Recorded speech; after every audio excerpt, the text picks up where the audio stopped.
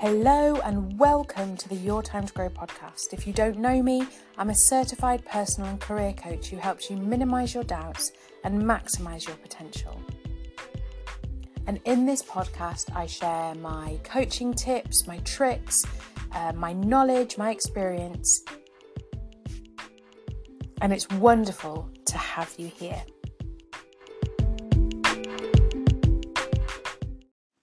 Hey, it's Charlie and welcome to the Your Time to Grow podcast and episode 138, where we're going to talk about the owner-victim choice. Now, I want to be really clear that this podcast is not aimed at people who have been through traumatic experiences, have had serious diagnoses, have had things happen to them that are awful, and life-changing, and it is not an opportunity to shame other people or judge other people's choices. It is an opportunity to think about where in our lives, in our normal general lives, we might play the victim and what we could do differently, because we all do it. We all play the victim in some way at some point in our lives. But that's a very distinct mindset, as opposed to actually this has happened to me and I was an actual victim in this situation. So just to be really clear before we set out down this path. However, now I've been clear on that, this is a subject that's very close to my heart, because I've had people in my life who have played the victim deliberately in a way of manipulating a situation or me, where I have been taken advantage of and then subsequently kind of gone, oh, okay, right, I've gone to help that person and actually it was all trickery and deceit. And I find that mindset, that victim mindset, really triggering. And my kids do it, not deliberately. It's a subconscious thing, but it brings up all these feelings in me. So I have to work really hard and go, this isn't about me, this is about them. I'm not getting sucked into this. Where am I going to stand in my own power? But equally, there are also times when I do it. And I'm like, well, it's not fair. And I'm going to come on to this in a little bit, where I tell you about an exercise I did this week with my coach and what I learned from it. But I'm going to start with the idea that there are two types of people. Okay. And this is a really simplified version of this theory. But there are victims and their owners and their mindsets. So an owner is someone who has a mindset where they own their spirit, their energy, and their responses. They take full responsibility for their happiness and their life.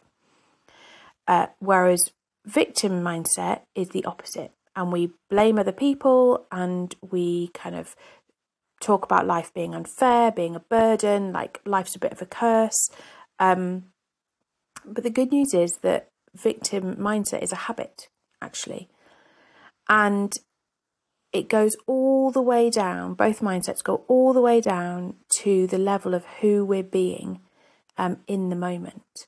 And we can ask ourselves, in any given situation, am I being an owner or a victim here?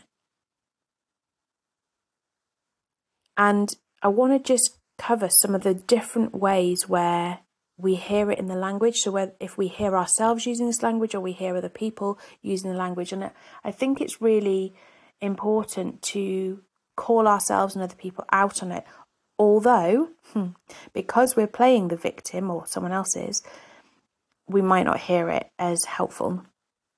And so it's not about creating an environment of judgment or shame, as I said right at the beginning of this, but creating a safe space where we can call people out with compassion and say, hey, I'm noticing you're using a lot of words like this, or to ourselves, okay, I'm noticing this in myself, what's going on? And just taking a minute to explore.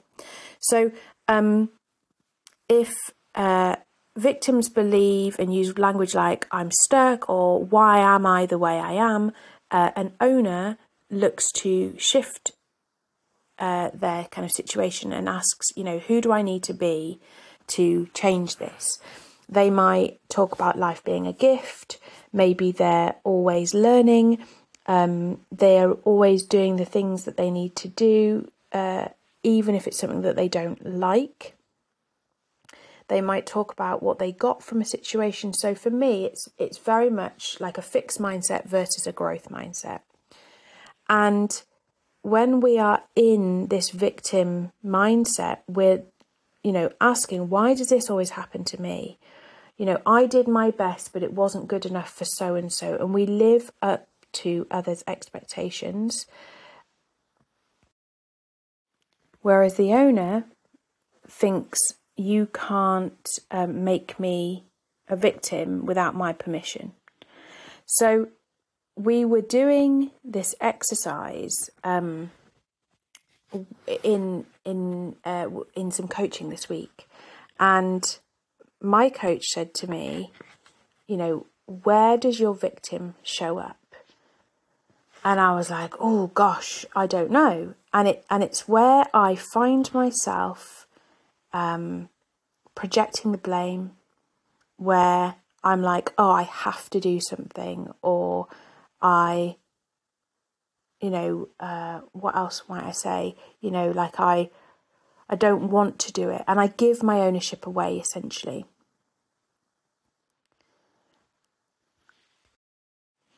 And maybe I feel forced to do something. And I see this actually a lot in people who want to change career, and they're like, well, I have to stay. And it's like, do you have to stay? We come at this with curiosity when we're observing. And the truth is that none of us are forced to work. We volunteer to, we choose to. We don't have to. I mean, we might think we do because we have to earn money and we want to live a certain lifestyle, but there are people who don't work and there are consequences to those choices. But, there are other people who work differently or use their skills in a different way or whatever. So it's just noticing the language that we're using. So when she asked me, I was like, I don't know, where does my victim show up? And I thought, actually, I know where it shows up. It shows up around people pleasing. It shows up when I feel like I have to do it all, when I'm swamped. Sometimes it shows up around money. And this week I had an example where I was working and the kids were at home and it was an evening, and I'd said really clearly, right, mummy is not to be disturbed.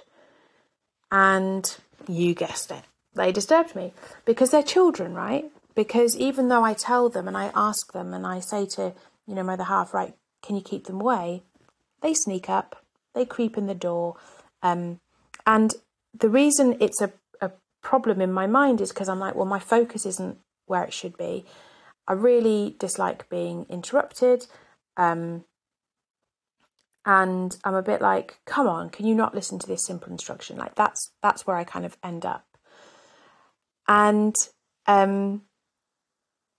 my victim shows up, and the voice of my victim will say, it's not fair. Like, this is my time. I don't interrupt you when you're doing whatever it is you're doing. Like, and about my partner, like, I keep the kids away when you're working. Like, why can't you do this? Like, well, I might as well finish what I'm doing and just come and be mum. Like, whatever. Who cares? Who cares about me anyway? No one cares about me. And it spirals. And this is where I end up people pleasing, because I'm like, oh, it's fine. I'll do it. I'll just do it all. You guys just do whatever you want. And then, I'll sacrifice my own needs for you. So that's what my victim might say. And as you can hear, the tone is quite critical, quite judgmental. And when I'm observing, I'm like, oh, wow, that's not very kind. Or that isn't true. Or, actually, as I was able to do the other evening, eventually, and it gets quicker, incidentally, like the eventually becomes much shorter.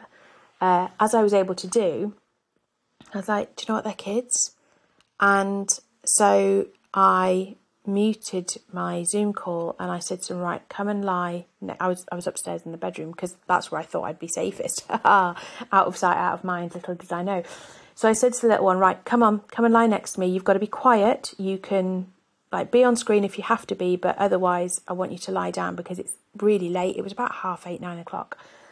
So she lay down next to me and you know what? Within 5 minutes, asleep. And I thought, that's it. She just needed to be near me to go to sleep. And actually, my call wasn't that interrupted. And most of the people on the call had kids. So it was a work call, but, we're humans. We know what it's like. And they weren't judgmental. They created that safe space for me. And so that brought my victim down a peg, or lowered the voice a peg. And then, of course, my middle one came in. And so I said to her, right, well, you can lie here as well, but you can't wake the little one and you need to be really quiet. So you can watch your computer, but you need to have your headphones on. I will be another 15 minutes and then I will get you to bed. And she said, okay, no problem. And then the big one came in and I said, right, you are, old enough to understand. And these are the tasks that you need to do. I will be down in 15 minutes to kind of check in on you, kind of thing. So we sorted it out. But that isn't always true. And when I'm in this victim mindset and my victim is telling me that it's all on me, that the responsibility is all mine, like no one else can do it. And it's being so critical and judgmental and it's blaming other people and saying, well, I would be able to do this if it wasn't for you. What I believe is that it all falls on me. And critically, that I'm a failure for not being able to do it all. And you might be listening saying, well, that's not fair. That's not true. And when I'm not in this mindset, when I'm in my mindset of ownership and and in the actual survivor mindset, there's the drama triangle. It's by Karpman. And it is victim, rescuer, and perpetrator or villain. And the opposite triangle is the winning triangle. And it is, oh my gosh, what is it? Survivor. I'm going to pause this and go and have a look. Wait there. Okay, so it wasn't survivor, it was creator. So the victim becomes the creator, the persecutor, the challenger, and the rescuer becomes the coach. So when I'm in that coaching mindset, I'm able to say, hey, stop being so unkind to yourself. But when I'm in it, I feel really angry, really frustrated, petulant, like a child who's drumming their heels on the floor and going, it's not fair. I just want another sweetie. Or I'm defensive and I'm like, well, it wasn't my fault. It wasn't my fault. I told you not to interrupt me and you came in and you interrupted me. This is your fault. You did this and I'm the one that's suffering. And sometimes I feel rejected. And it makes me react, the victim, when I'm in victim, it makes me react really defensively, really sulky. Sometimes I withdraw. Sometimes I fall into a manipulative mode where I go into silent treatment and I'm like, nope, I'm not going to talk to you at all. And I can be quite vengeful and vindictive and petty. And actually by this point I've moved into the persecutor mode because I've become the villain and it's really easy for me to fall into that. And all of this is a problem because I leak power, because I blame everyone else and I throw all my control away. And I behave like those people who were not very kind to me in my life at various points, which I hate. I hate being like those people. And I'm like, no, I'm not that person. And I spiral into victimhood, which then, as I say, moves me between victimhood and persecutor. So the question is, what advice might the owner have for me instead? You know, if I was speaking to myself kindly, if I was taking responsibility, if I was focusing at one thing at a time and saying, well, who do I need to be instead? Who do I want to be? What's my intention for this situation? What am I choosing to do instead? What am I committing to? I might ask questions like, does the responsibility fall to you? How can you communicate your feelings? What is your focus right now? How can you use the situation to learn? Where is your commitment on this? What choices do you have? How might you create stronger agreements? And I might even not ask a question, and I might make an observation and say, hey, you know, it's okay to be frustrated that everybody interrupted your time. You're not those people in your life who've manipulated you and upset you. You don't need to be defensive. How about you just breathe and take a step back for a minute? What do you see? Now, I've been working on this victim mindset that I fall into probably since I became a mum, but really actively and consciously since about 2016. And when I learned actually about the Karpman triangle. And in recording this for you today, I kind of go, hey, I cycled through that victim mindset straight back into ownership in probably 10 minutes the other night. It didn't take very long, but it hasn't always taken that short a time. And sometimes it still doesn't, you know, it depends on the situation.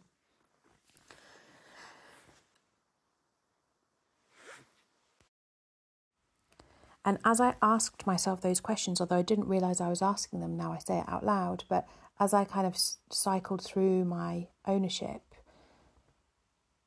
you know, does the responsibility fall to me? No, it doesn't. And that's okay. And it's okay that a mistake has been made, and, you know, and what can I do differently? Well, I could take the call in the car, so I'm still attached to the Wi-Fi, but I'm in a quieter place. I could leave the house completely, you know, and go, and if, you know, there's a place where I can go in the evening where I can work uninterrupted, maybe I could go there. Maybe I could arrange the call for a different time of day. Maybe I could just embrace it and say, look, you know, there's a chance it's 8 o'clock at night, so there's a chance that my kids are going to interrupt. You know, they'll be as quiet as they can be.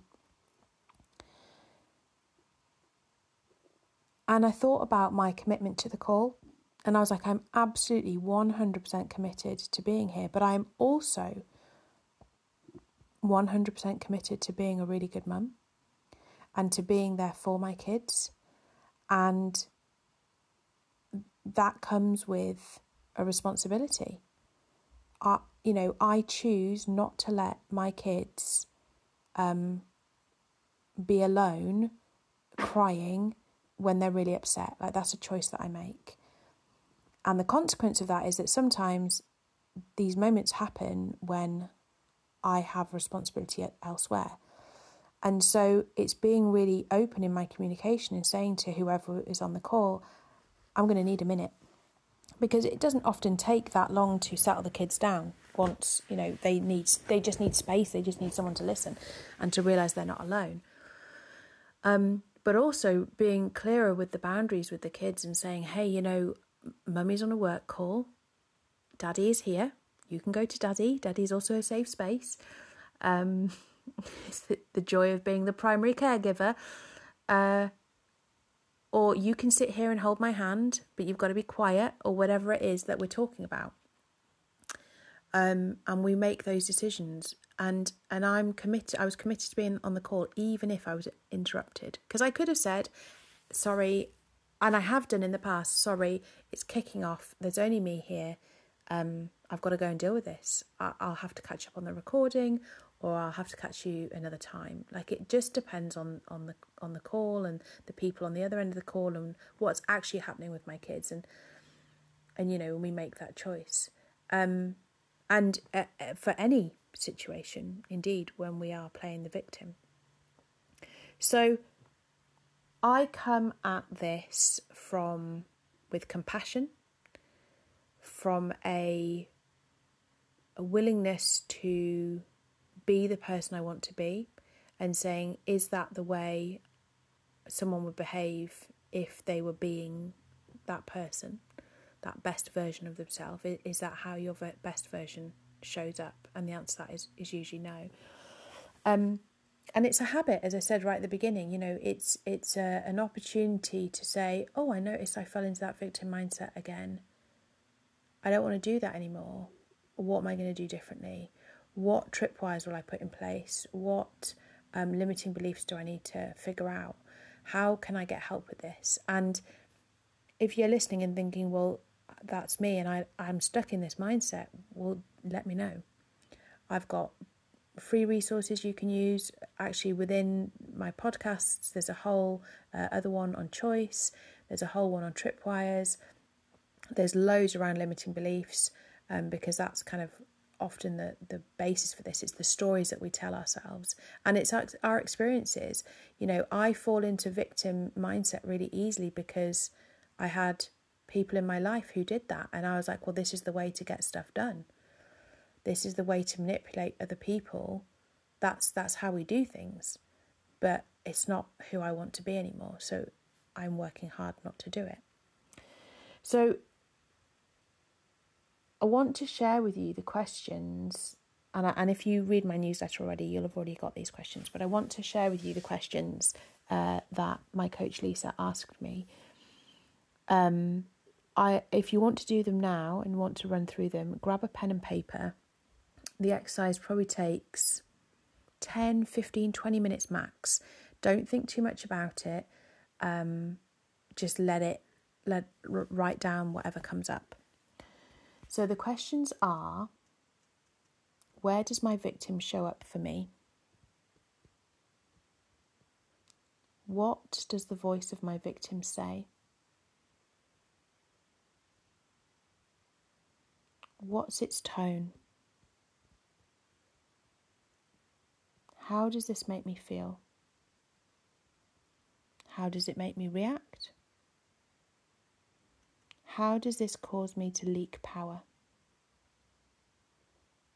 What advice might the owner offer here? There you go. Let me know how you get on. Let me know if it feels really hard. Come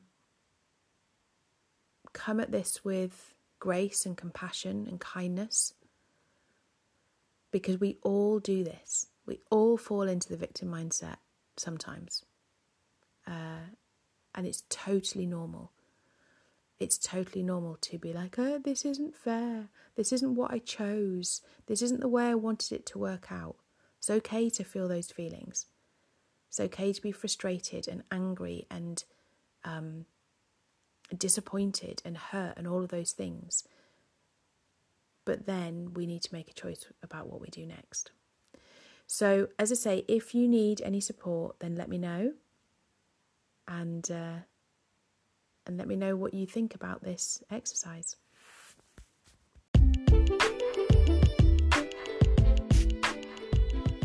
Thanks so much for listening to this episode. I hope you found it helpful. If you did, please share it with your friends and family. And if you have any questions or comments, please feel free to reach out to me. I'll see you back here soon.